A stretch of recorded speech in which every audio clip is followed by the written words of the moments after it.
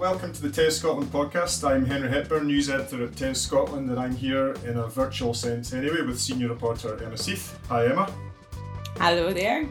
Our guest today, and we're on the afternoon of Friday the 3rd of July, is Education Secretary and Deputy First Minister John Swinney. Welcome once again. Good to be with you. You joined us for the TES Scotland podcast back in January. Last time we recorded the podcast from your office in the Scottish Parliament, in those halcyon days when social distancing was an unfamiliar concept. Today we're recording the podcast remotely with you in your home in Perthshire. Emma's in Galashiels and I'm in Falkirk. So the situation's changed slightly there. Back in January, schools were fully open, exams weren't cancelled, and children were able to do the most natural thing in the world, to go out and play with their friends. So that world was obviously turned upside down in the intervening months, and I'm curious what it's all meant for the role of Education Secretary. Can you tell us what's the biggest difference between being Education Secretary in January 2020 and being Education Secretary in July 2020? I think probably the biggest difference has been the physical factor of the difference, essentially the lack of physical interaction with the school community. I think that's been the biggest factor that's made a difference in how I spend my time. You know, back in January, I would be in various schools several times a week, on every week, and that would take up, many hours. All of them really pleasant hours of my time, learning about what approaches were being taken, what innovations were in place, and then since March the 20th, really, that's just disappeared completely. So that I think is probably the biggest issue the biggest difference in terms of how I'm spending my time. I think the other thing is that there's the difference in the scale and the nature of the challenge is even greater than it was in January. Being Education Secretary is not straightforward. There are many competing and different views about what should be the right thing to do. But I suppose in reality, these are differences of emphasis within an established framework. Today, I'm wrestling with the issues about how do we get schools back open full time and the complexities that go with that, because what we're finding out, and this isn't just an education thing, we're finding this out about every single sector with which the government is interacting. It's much easier to say, right, stay at home, stay away from danger, and to shut things down. Much easier to do that than to say, right, let's open up. And every decision you make, I guess, as well, it has a consequence, so even like when on the face of it, it would seem to be, sort of what's needed and what's called for. I'm just thinking about, I know that when you announced the £100 million over the 2 years to support the full-time, sort of reopening of schools in August, that the idea was that some of my interpretation was the idea was that money would be used to ensure that there were jobs for this year's probationers next year. But then the flip side of that, as we've sort of just recently learned, is that other teachers who qualified in other years who don't yet have a permanent post, then that has a knock-on effect for them. So I guess even when you feel like you've done something that, sort of should solve a problem, then something else kind of comes up. What's your thinking around that issue just now? Well, you're absolutely right, Emma, that there are consequences of every decision that you take, and some of the things that you do will not be universally welcomed, although they will be welcomed by many, many people. So it's about trying to navigate your way through all of that to make sure that you properly and fully address all of the issues that are involved. On the question about newly qualified teachers and recently qualified teachers, what I'm interested in doing is boosting the size of the teaching workforce, because I think that's probably the most significant contribution we can make to trying to help to strengthen the delivery of education and to support young people to make up for the ground that's been disrupted since the 20th of March. So I'm looking, I'll be speaking next week. We're just in the process of finalising this with some of the recently qualified teachers. I spoke to newly qualified teachers. We're just trying to get the practical arrangements of that conversation arranged, but I'll do that next week if it's physically possible for it to be done. So I can hear from their perspective, because I want to maximise the size of the teaching workforce, and I want to use the resources that are available to us to do that, because next year is going to be critical in trying to help young people to make up for what I acknowledge has been a really significant period of disruption, but into which I think the teaching profession and parents and young people themselves have committed themselves really significantly to try to avoid any damage as a consequence.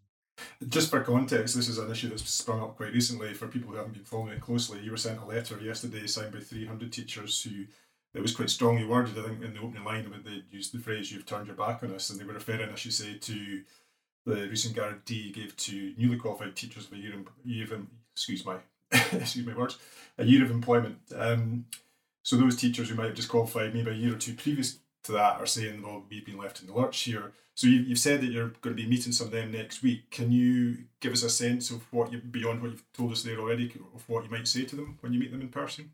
Well, what I'm keen, the first thing is that, I think anyone looking at my track record will realise that I've taken a set of decisions which has resulted in the expansion of the teaching workforce in Scotland. And the data, I don't need anyone else to authenticate that. The data speaks for itself. There are more teachers today in Scottish schools than there were when I became the Education Secretary. So I've tried my best to expand the teaching workforce, and I'm really committed to doing that. So what I want to be able to do is to continue that work, but essentially to accelerate it, because I recognise the significance of it for this coming school year.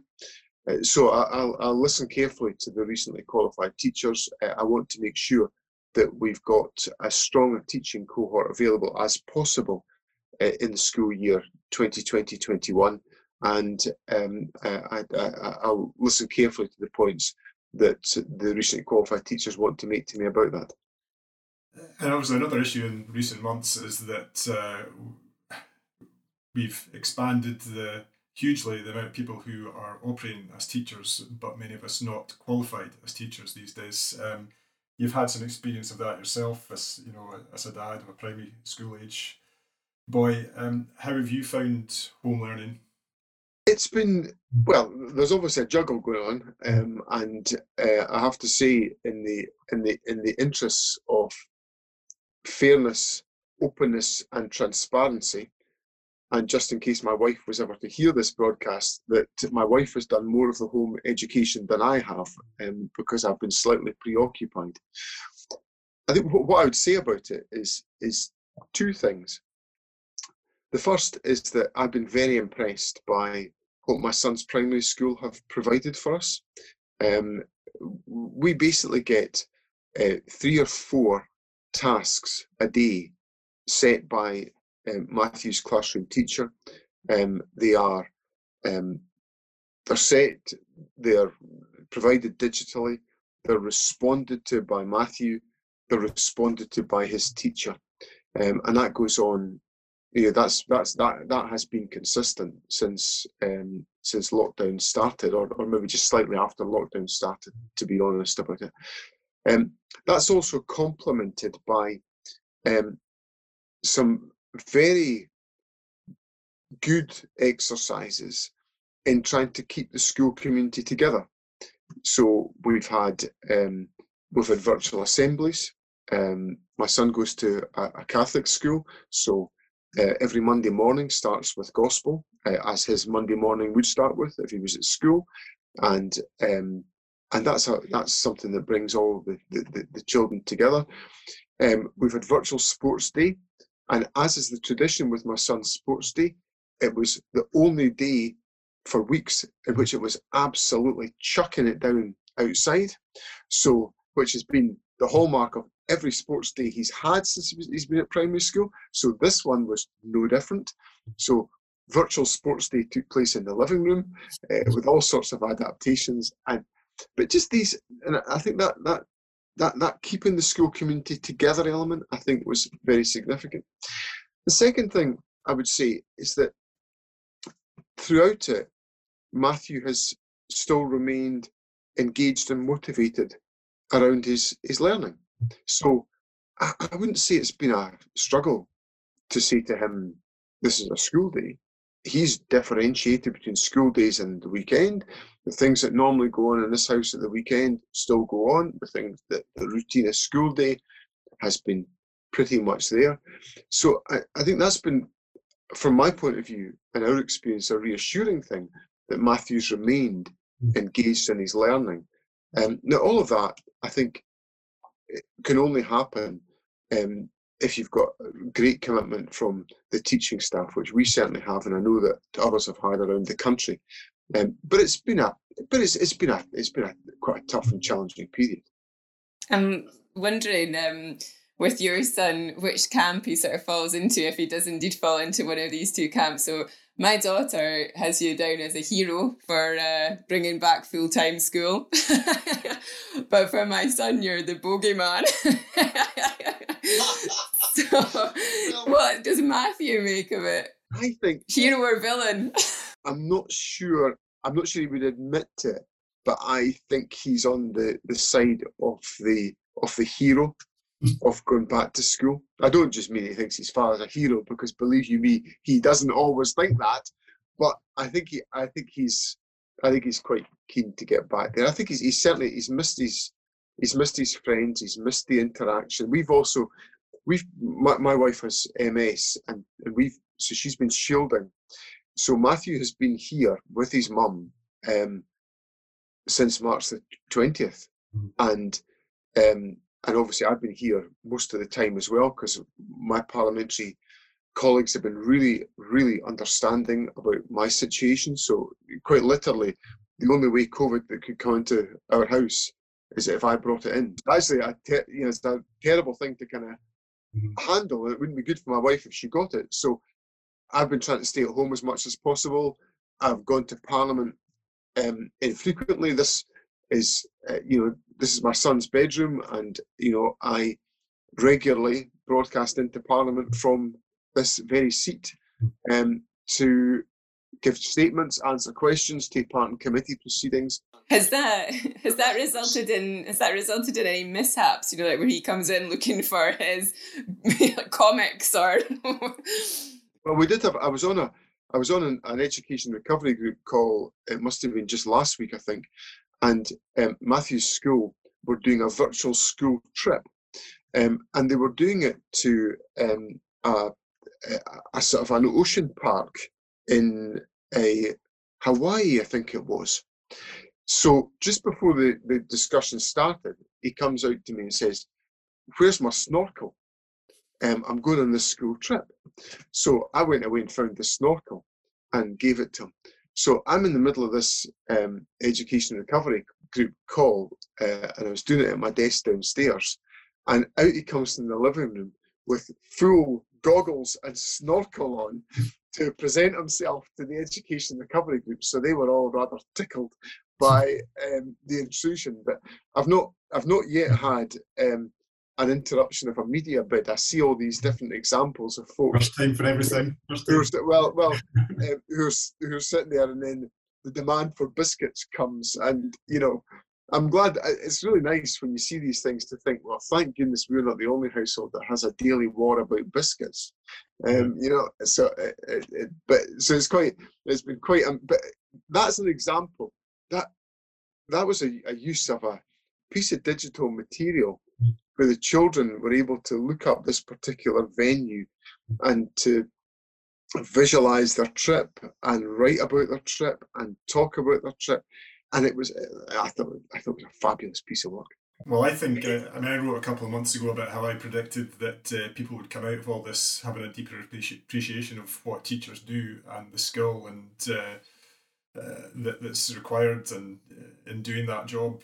I certainly have. I think it took until the morning of the second day of home education, home learning, when I was full of beans for this new experience, and my 6-year-old uttered the phrase, "I thought home learning was going to be better than this." So just to be lasted 24 hours before she was disappointed with the quality of the experience. So I hope you lasted a wee bit longer than that. But yeah, I honestly think that well, I'm hopeful that the general perception of teachers will only be enhanced by everything that's happening just now. Well, I said, I think it's interesting the degree of adaptation that teachers have had to do really very quickly. Like to be honest, the most amount of notice you could really say people had about this or suspected was maybe 2 weeks.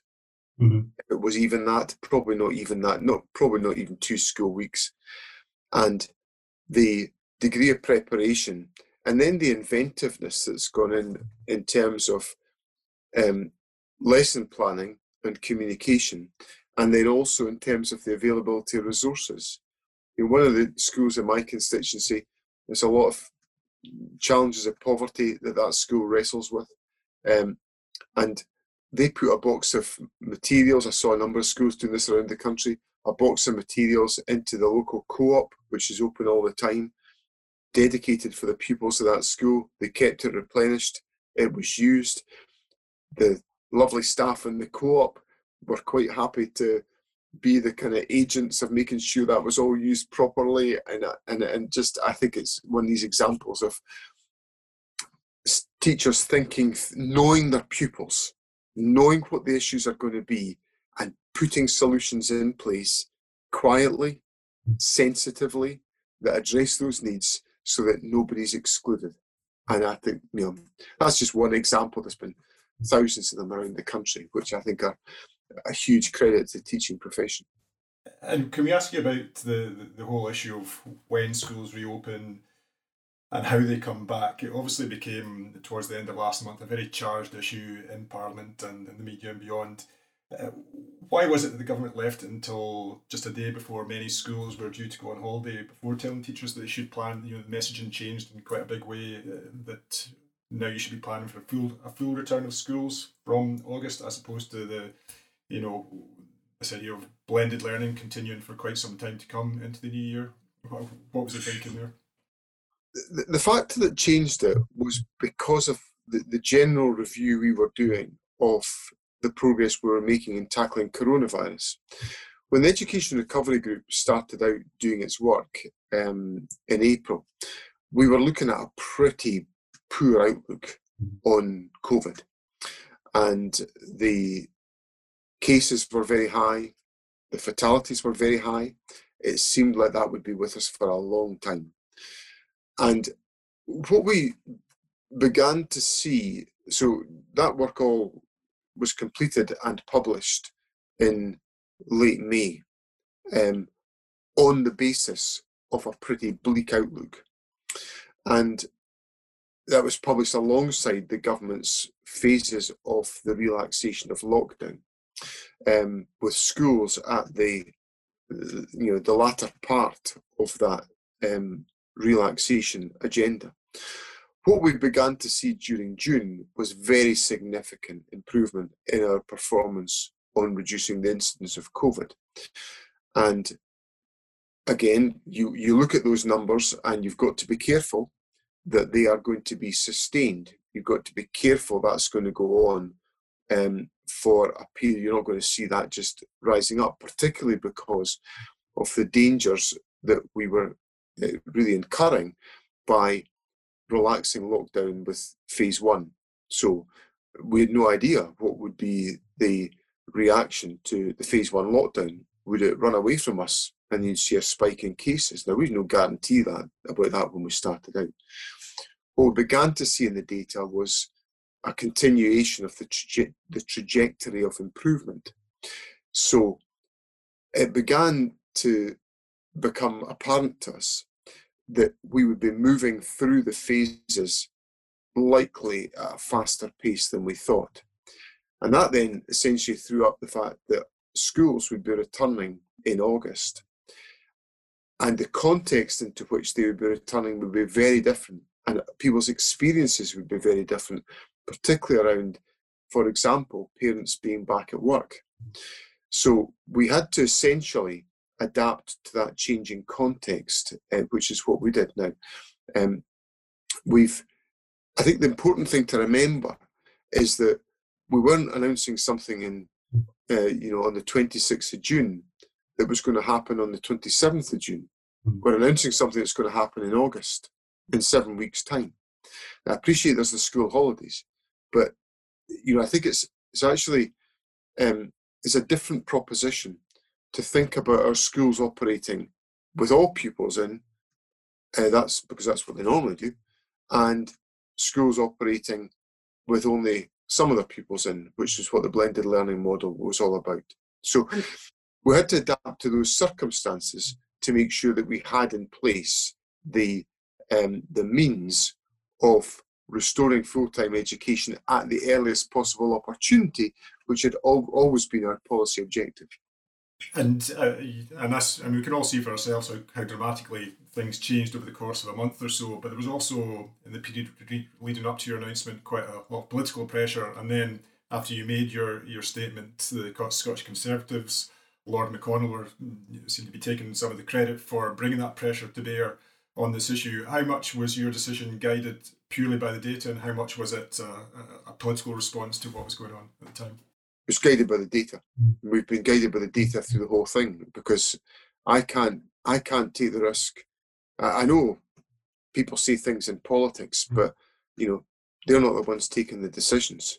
We're the ones that are responsible for the decision making that's got to be undertaken. I can only open schools if it's safe to do so, and I won't open schools unless it's safe to do so.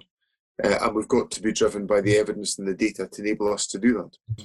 And even some of those who sort of welcomed the change, there was a suggestion that, as you say, the trajectory was clearly going in a certain direction, but perhaps with hindsight, could you have made that decision maybe a week earlier, just to give teachers a wee bit more time before the schools broke up for the summer, or was it? I think the difficulty is in the question of whether we took the decision at the earliest possible opportunity. We were confident about taking it, because you've got to be careful that the progress is sustained. And what we've seen in the Scottish data has been a relatively consistent trajectory, despite the fact that we've relaxed phases already. So now, if you'd said to me, what would my expectation have been before the phase 1 relaxation, I would have said, well, I hope we'll see a continuation of the trajectory, but I could understand how we might have seen an uptick. Now, we didn't see that. So you have to give it enough time to be certain that you're making the consistent progress that enables you to act in the fashion that we've acted. I know you were saying there that, because it's about returning to full-time face-to-face education, that is what schools would usually do after the summer holidays, and therefore, there's not maybe as much preparation needed. But I think that because schools had been planning for part-time education, and that some schools would have therefore had furniture, sort of put into storage, and, sort of created the 2 metre social distancing, and had been, sort of planning and preparing for that, because there was very little time between the statement in Parliament and then the schools closing. But at the same time, we say that they're going to get their summer holiday. Can you see why that maybe rings a little bit hollow for, sort of maybe head teachers in particular, but head teachers and teachers? I understand that, Emma. I completely understand that. But I also understand that a lot of head teachers are absolutely desperate to get their kids back in the schools, because they want to support their children and young people. One of the things which has not surprised me, but has been very, very visible in a lot of the activity I've seen on social media particularly, and what Her Majesty's Inspectorate share with me about their reviews of what's going on around about the education system, is the length to which schools are going to support the well-being, learning of their children. And that's absolutely crucial part of what the schools are doing. And therefore, the hunger on the part of head teachers to get the kids back into school and to be able to support them is very significant. I think that's right. But what's your thinking in terms of the number of days that they might have at the beginning of the new term? We know that there's that date that was set under the previous, sort of reopening plans, the Tuesday, August 11th, for the return of, sort of all schools in Scotland nationally. But what's your thinking starting to be around whether or not there will be extra days to be able to prepare, and how many extra days to be able to prepare, so that there is that sort of time? Because I suppose, the head teachers will be keen to get their kids back, but they'll be very, very keen to get their kids back safely. Yeah, and we have to make sure that's the absolutely paramount principle, that children and young people are able to return to school safely. And these are some of the points of detail that we're reflecting on in the Education Recovery Group. It's continuing to meet and has been meeting since it's been meeting continuously since April. And we had another session this week. We were looking this week, we had a fascinating briefing from the Scientific Advisory Group, who are looking specifically at education recovery issues, education children's issues. So that was a meeting between the Education Recovery Group and the subgroup of the Scottish Government Advisory Group on COVID, to give us that the early thinking on some of the issues that will affect school reopening, and obviously we'll take some detailed decisions on the back of that advice. So could I ask you then, obviously everyone's got this date of 11th of August in their mind, but School Leaders Scotland has said it'll actually be a staggered reopening still. Looks like in some parts of Scotland it'll be the following week before all pupils are back. The 11th of August itself will basically be an in-service day in some parts of Scotland by the looks of it. So have you got a particular date in mind that, all being well, everything carries on going in the right direction? Is there a particular date you've got in your head just now for when all pupils will be back on the same day across the whole of Scotland? I want that to be as early as possible, and what we had in the arrangements that were agreed beforehand was essentially all pupils would be back to some extent on either the 11th or the 12th of August. So we're working through the detail of all of that within the Education Recovery Group, but I want to make sure that's as early as possible. There's no specific date targeted yet. We've not agreed that point yet, but we're working through that detail. There's one of the councils that's kind of published some of its plans is Fife Council. They're looking at coming back on Wednesday the 12th for all kids in primary and special schools.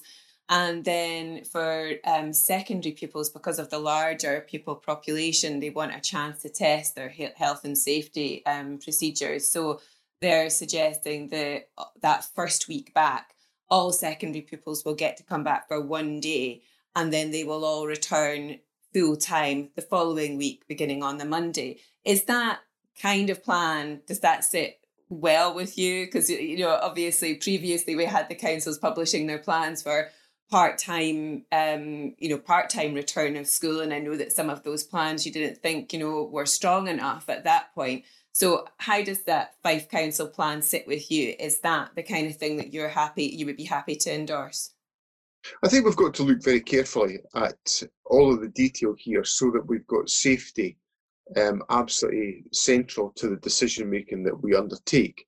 So I think those considerations are the ones that we need to think our way through to make sure that all of the provision that we need to take into account, which comes from our scientific advice, is able to be taken into account, and that we can come to the right judgment about how pupils and staff can be reintroduced to full-time schooling safely and at the earliest possible opportunity. So is that plan okay? We're working our way through all these details, and that's, and it has to be informed by the advice. One of the things I said to you earlier on is that all of our judgments are informed by the scientific advice. So that's what we're working our way through. And we've said that all of those details will be set out and confirmed, because we have to give the system enough notice on what model are we coming back on. And I've said that that will be delivered at the latest on the 30th of July, likely to be on the 30th of July, to be honest, in the 3-weekly review that's undertaken. The only other opportunity in the 3-weekly review is on the 9th of July, and that's too early for us to make a judgment about where the prevalence of the virus has reached within our society. Can you just sort of maybe say, so some of the things that people would be expecting to get final confirmation on the July 30th, what kinds of things then will you be able to tell schools about at that point? At that stage, we'll be making clear on what model our schools returning. And our planning assumption is today, which we're working on, is that schools will return full time in August. And that's the objective we're working to. We've got to have the detail in place to support that. And whether we're able to do that or not will have to be set out on the 30th of July. I should make it clear I think we mentioned it at the start in passing, but to people who are listening, that this podcast will probably go out early next week, but we're speaking on the day that 11-year-olds and younger kids are able to go out and see their friends and not worry about social distancing. And just as a personal aside, my elder daughter is 11. She went camping at her friend's house last night and they stayed up to midnight so they could have a hug at a second past midnight. So she is very grateful for the change in policy there. She is strictly adhered to all the guidelines over the past few months. I was glad to see that particular one loosened.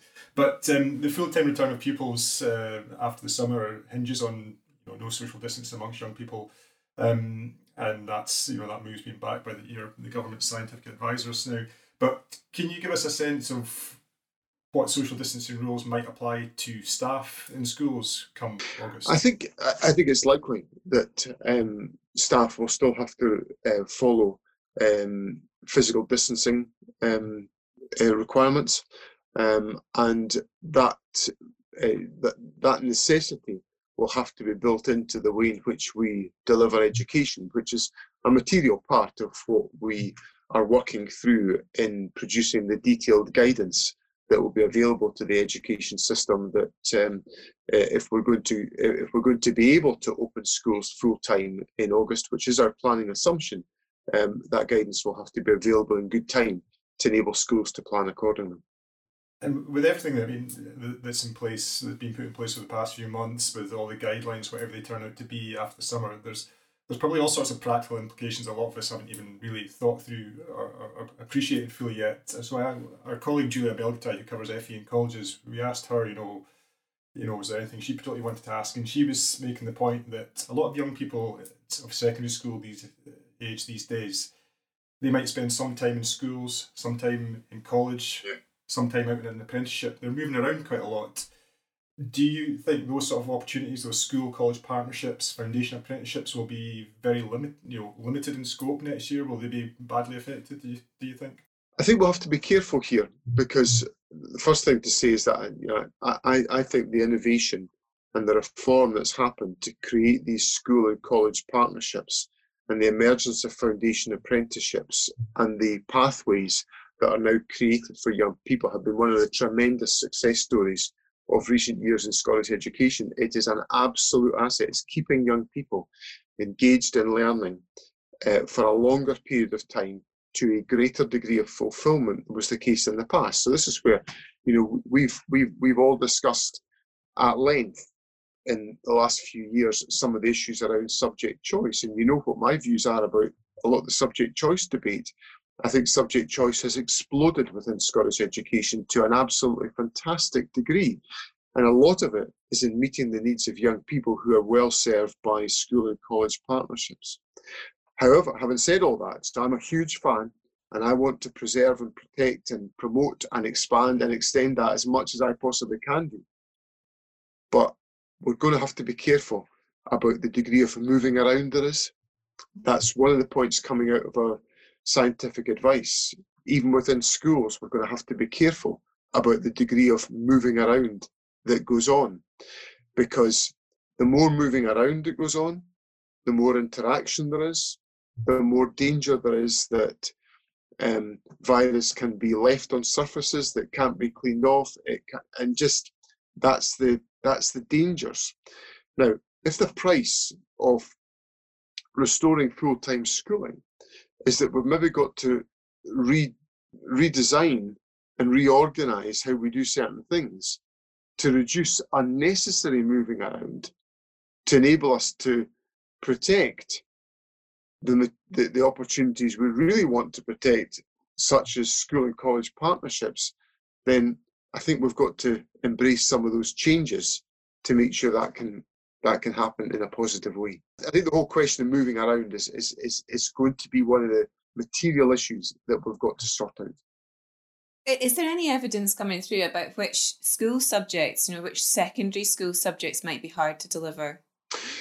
We've not got granular detail about that, but we've got to look very carefully at some of the practical subjects. I think will potentially throw up some of the difficulties for us, and we will be, the curricular advisors in Education Scotland are looking very carefully at those questions, working with schools to make sure that we can maintain the broadest possible curricular choice for children and young people in Scotland.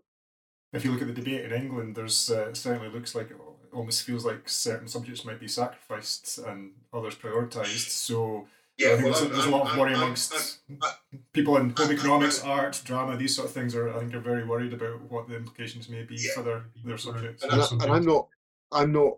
The only thing that I think we need to look at there is the scientific advice about how we can reduce prevalence.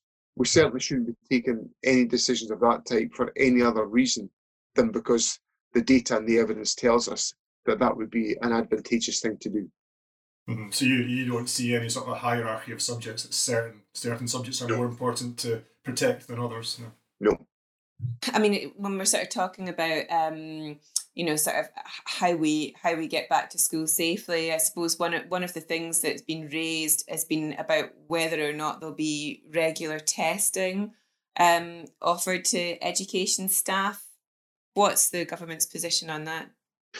Again, this is some of the advice that is being looked at by the scientific group, and they've not shared that with us yet. They're looking very closely at some of these questions.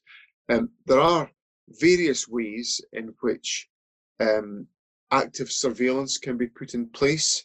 That doesn't have to always be testing, because there are general issues, nothing to do with schools, about testing of asymptomatic individuals.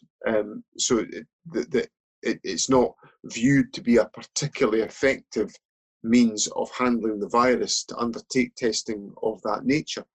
So we've got to essentially follow that clinical advice, and that's not yet come to the Education Recovery Group, but I'm certainly very open to exploring all of these questions to make sure that we can act with the questions of safety in mind. What's clear to me is that if we're to have a return of full-time schooling, that will have to be accompanied by a range of mitigation measures, which will be around hand hygiene, around a hand sanitizer, around the cleaning regimes within schools, within the movement within schools, about some of the physical distancing rules that we've talked about. So there's a range of different possibilities that we've got to think through as we design the way in which schools return full time. I think that just in terms of those, sort of other, sort of those very, very basic things that need to be put in place, the message about hand washing, for instance, NESUWT, the Teach Scotland, the teaching union, they did a survey. I think it was about 350 teachers who had taken part in that, but roughly a third only, I think it was only about a third were confident that there would be enough hand washing, facilities in place to be able to have these, sort of more regular hand washing regimes in place for students and for staff. Can you sort of what can you say to make teachers feel confident that, or what reassurance can you give that these very, very basic things, will be in place? Well, they have to be in place, and there have to be the arrangements in place to make sure that good hand hygiene is able to be maintained by children, young people, and staff. I was looking at some research just last night on just the significance of effective, regular hand hygiene in trying to minimize infection. And it's extraordinary the degree to which that simple elementary element of life can actually reduce the prevalence of a virus. So individual schools must be supported to put in place the arrangements that will enable young people and staff to be able to observe good, high quality hand hygiene. And another of the big issues, the big announcements by the First Minister yesterday was about face coverings, and these are going to become mandatory in shops from Friday the 10th of July. A lot of the reaction was like, that's fair enough, but if they're going to be mandatory in shops, then shouldn't they also be mandatory in nurseries, schools and colleges? What would you say on that? I think in terms of, certainly, like if we separate this into pupils and staff, I think broadly for most pupils, I think there's no argument, there's no tangible case for the wearing of face coverings in school. I think for some senior pupils, there is a question about that because they are essentially young adults, and there are questions about staff. And again, that's part of the material advice that we're taking from the scientific advisory panel. So we have to look carefully. The question of face coverings will be influenced by the degree of proximity that has been observed between adults and children and young people, the frequency of that interaction, and the duration of that interaction. And we have to make a kind of carefully constructed judgment about how all those different factors fit together in coming to a conclusion about whether that would be justifiable, given the fact that what we know about coronavirus so far is that for to a very high degree, young people are not significant transmitters of coronavirus, nor are they significantly affected by it should they contract it. So there's a set of different judgments that have got to be arrived at and applied within our education system based on that advice that we take. And when would you expect to provide very clear advice on what the expectations are come that's all going to have to be set out when we set out the guidance, which will have to be by the 30th of July. And would that be also when we know that one of the groups that's a disproportionate risk of COVID-19 is Black and ethnic minority people, and so in terms of what guidance and staying safe that you might give to BAME teachers, would that also be something that would be coming on July 30th, or is there anything more that you could say? It was just very noticeable that immediately after you had spoken, there was, when you were making your announcement about full-time face-to-face teaching, that there was some tweeting going on, sort of with BAME teachers asking for reassurance and how would they be kept safe? Yeah, well, all of these questions, will be part of the guidance, and there is a whole question of the safety and the reassurance of staff that is fundamental, central to our ability to restore full-time schooling. So I'm acutely aware of the need to make sure that staff feel confident in the arrangements that are being put in place. And that will be an absolute priority for me, to make sure that we build that confidence, the confidence amongst staff, the confidence amongst parents, the confidence amongst children and young people.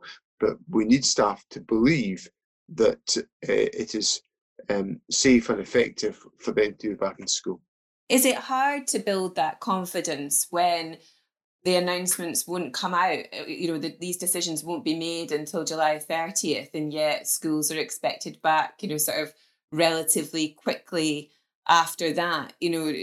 Would it not be possible to set out, here's we've got the contingency plan, don't we, in terms of the part-time and the blended learning? Would it be possible to say, well, here's the plan A, and then have those two plans, sort of thought through, so that people know, sort of what those each look like, and then the decision comes on July 30th about which of those is going to be taken forward? Yeah, well, essentially, that is what we're doing, is we're working through all those issues with the scientific advice to get to that point. But there is another important dimension which I think affects confidence, which is what's happening on the rest of the issue within society. Mm-hmm. And yes. we shouldn't compartmentalize education off from the rest of society, because it's really welcome. There'll be people around the country who will be overjoyed today being able to hug their grandchildren today. There'll be, and young people that can start about with their friends, and their parents can watch them doing that and seeing the joy of those encounters. And that will change how people feel today, because I think, well, that's us taking another step, and there'll be more steps to be taken next week, and there'll be more steps the week after that. Mm-hmm. So by the time it's about, this is in a sense what influenced my judgment to say, right, we're going to change the planning assumption to move to full-time schooling in August, because I could see, First Minister, I could see that there was a wider movement in society that was changing how people were feeling about the progress that was being made. And if we hadn't made that shift, there's a danger that the education system might not have been operating in the same kind of time scale as the rest of society. On a different topic, you've made it clear that plans are continuing for a traditional exam diet in 2021, albeit it may happen a little bit later than it normally does in the year. There were high hopes amongst a lot of people that one silver lining to come out of all the COVID-19 upheaval would be that there'd be some sort of innovative approach to qualifications that was less reliant on high stakes end of year exams, which I don't think anyone thinks is a perfect way of assessing young people. In the end, that seems like it's barely being considered. Why is that? There's 2 points in there that I'd want to separate. One is the question of the running of an exam diet in 2021, and the other question is the question of what's the most appropriate way of assessing the achievements of young people. Now, on the first point about an exam diet, we have a system, whether we like it or not, which is currently operating in a fashion that ends up with the exam diet in the fashion that we know for a certain proportion of pupils. That's obviously, we've broadened out the range of assessment vehicles and assessment opportunities for young people through the broader range of qualifications that we now have. But I do accept that for the overwhelming majority of young people, national qualifications of the type that we have with exams has been part of the norm. So I think people would expect, in the ordinary course of events, for us to be sustaining an exam diet. On the second question, however, I think there's every need for us to openly explore whether exam diets are the way of the future. I think there's a really strong argument for there to be reform in the way in which that is undertaken, and I'm certainly very happy to engage and explore on those questions, because there's very valid arguments for taken forward the assessment of the achievements of young people through mechanisms other than by having exams of the format that we have. And of course, next year the decision may be taken entirely out of your hands. If there's, for example, a second wave, you may have to cancel the exams again. When can teachers expect more guidance on what they need to do to prepare for that eventuality? I would expect that guidance to be available to schools when they return in the autumn. Okay. And just finally on exams, in a little over a month's time, we'll have this year's results, which are obviously based on a year when there were no exams ultimately. The exams being cancelled back in March. Are you expecting, one of the controversial issues over recent months has been whether many students' grades will be changed after the moderation process. Are you expecting that will be the case, that the grades that ultimately students get will often change? Yeah, I don't know the answer to. I genuinely don't know the answer to your question, Henry. We'll find that out when we get to exam results day. Okay. There's one thing that sort of bugs me about sticking with the exam diet next year and keeping things the way that they are, and that's just because there's been this really strong message, I think, that's been going out about prioritising pupils' mental health and well-being when the schools go back. But I just don't understand how it is that schools are supposed to do that for their senior pupils when they know that they've got all this coursework to get through in exactly the same way as they would have to do in any other year. And obviously in any other year, there isn't usually a lockdown that's lasted for weeks and weeks and weeks, and also eaten into the time that they would usually have had to deliver courses. Now, of course, we know that there's still been learning going on, but we also know that learning has not been going on for all young people. Yeah, I think there's a number of things in there. There has been learning going on, and I think actually, I've heard a lot of, sadly, because it's the usual kind of political traffic about these questions, but fundamentally, I think a lot of good learning has been undertaken, led by teachers, and a lot of independent learners in our senior phase have been very much engaged in that process. So that's happened. We're going to boost the resources in terms of the teaching population that's available next year to assist and support the educational attainment of young people. I've said that we'll look at the timing of the exam diet because there is an opportunity to slip that a bit in the year to enable us to be able to expand the amount of teaching time that's available for children and young people and for staff. So I think if we look at that whole combination of measures, I think there's a strategy there that can get us to a desirable position. But you do raise a fundamentally important point, Emma, which is about the importance of our schools performing the role that we all rely on them to perform, which is to provide a place of safety and assurance and support and encouragement for the well-being of young people. And I think if there's anything that worries me the most about lockdown, it's the absence of that school community, that atmosphere, which I think broadly works for most young people who feel good about their school, who feel associated with a school. I took part in a podcast with some people from Renfrew High School during the period of lockdown, and they asked me what I'd observed about the school system during lockdown, which had heartened me most. And the thing I said, apart from the delivery of learning, was the fact that I thought schools had succeeded in demonstrating their sense of community was not just about being physically present in a building, that it was about who you're part of, who you're with, who you're associated with, who you're supported by. And schools had really done a good job on that. And I think that's something which I think we underestimate, I think, the strength of that gives to young people by being together and being part of a community that supports them.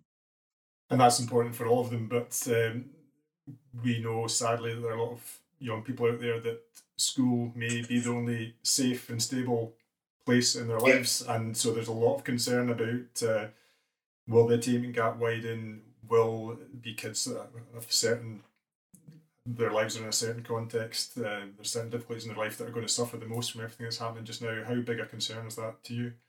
That's a significant concern for me. I've spent over 4 years in this role, pursuing the closure of the poverty-related attainment gap, and I think the system has been making really good progress in closing that gap. And unfortunately, I think that challenge has been made ever greater by the effect of lockdown. And it's why I'm putting more resources into the education system to make sure that we can put in the most valuable resource that I think we can put in that can make a difference.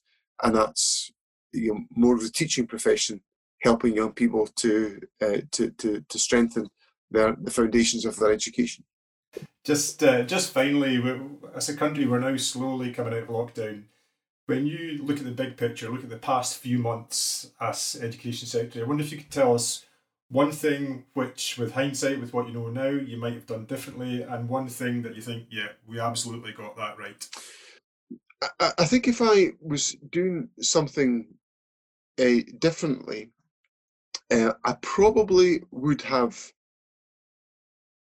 said to people there was the possibility of us being able to achieve an improvement on coronavirus quicker. But then I can't actually think how I would have said that when I was trying to say to people, follow the rules, because if you don't follow the rules, we won't get to a better position.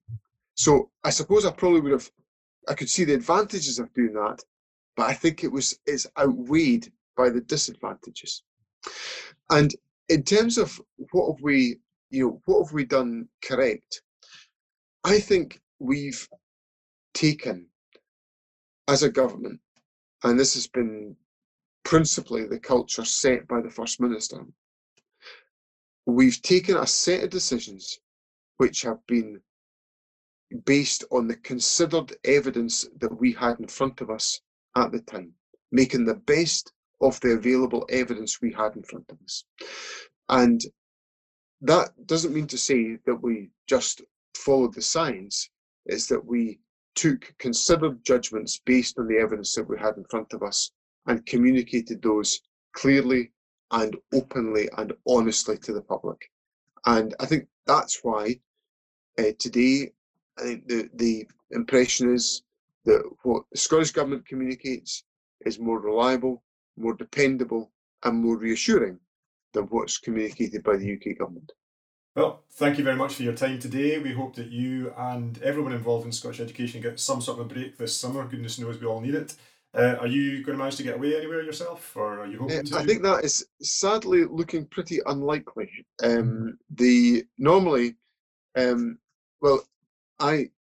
This is Friday. I should have sailed yesterday to Tiree for our annual holiday, and I woke up yesterday morning and at 5:15, and I realised, if this had been the day it was supposed to be, I would have been waking up in a hotel in Oban, ready to go and get the ferry at 7:15 in the morning. And I was sitting working at my computer. I'd been out for a run yesterday morning, came back, I was sitting working at my computer at 7:15, and I looked at the clock and I thought, this would be a moment. The ferry would just have slipped away from the pier in Oban, heading out in the Sound of Mull to go to Tiree. And I thought, my goodness, I could do with that today. But sadly, that's not going to happen this year. But we'll get the odd day here and there. But we certainly, unfortunately, with the sequence of events over the summer, I'm afraid there's not going to be much time off. Well, I feel your pain. I was meant to be in Sardinia right now. Instead, I'm going to Aberdeen. So, almost the same. But thanks again. We hope that you can maybe join us again in a few months to talk about how 2021, this most unpredictable of school years, is panning out, and we'll maybe catch up again then. Thank you very much. Thank you. Thank you. Bye for now. Thank you.